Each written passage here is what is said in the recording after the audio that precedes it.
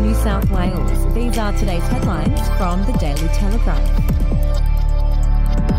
An average weekly supermarket trolley costs at least $20 more to fill than it did only 6 months ago, an investigation by the Daily Telegraph reveals.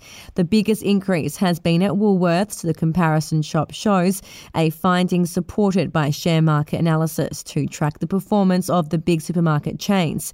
A selection of Woolies' own range of products from all aisles is 9% more expensive than in June, as is a basket of the well-known branded goods it sells. Coles recorded smaller rises, albeit off higher starting prices. The percentage increases at Aldi have been similar to those at Coles. IGA was up by less, but was still the most expensive chain. And if you'd like to read more on that story today, you can take out a subscription to the Daily Telegraph at dailytelegraph.com.au or download the app at your app store. Cricket Australia has offered Candice Warner and her family a security escort at matches for the rest of the Test summer after she was abused by fans in Adelaide. Walking two of her 3 young girls around Adelaide Oval last week to meet their father, Australian opening batsman David Warner, outside the team's dressing room, she was forced to confront a drunken man despite the man's friends and dozens of patrons nearby hearing the verbal attack.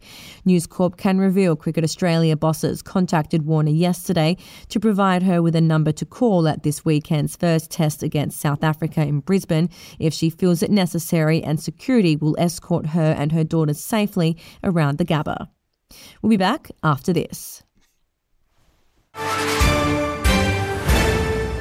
News doesn't have to be boring. The Brits have given Prince Harry a new nickname after yet another tell-all interview. Oh God, is it the Ginger Whinger?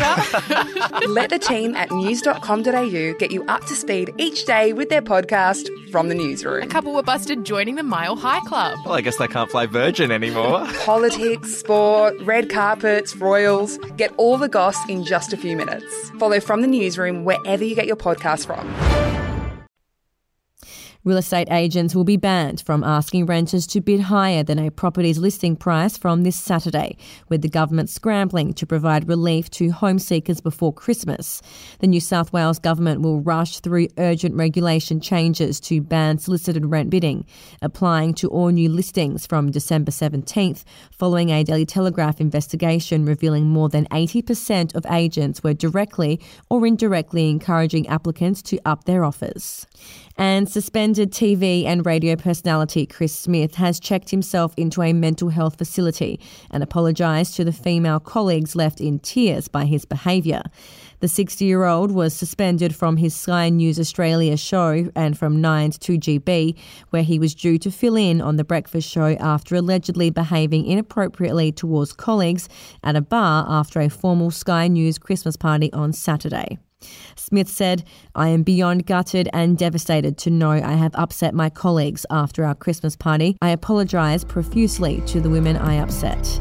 And those are your headlines from the Daily Telegraph. For updates and breaking news throughout the day, take out a subscription at dailytelegraph.com.au. We'll have another update for you tomorrow.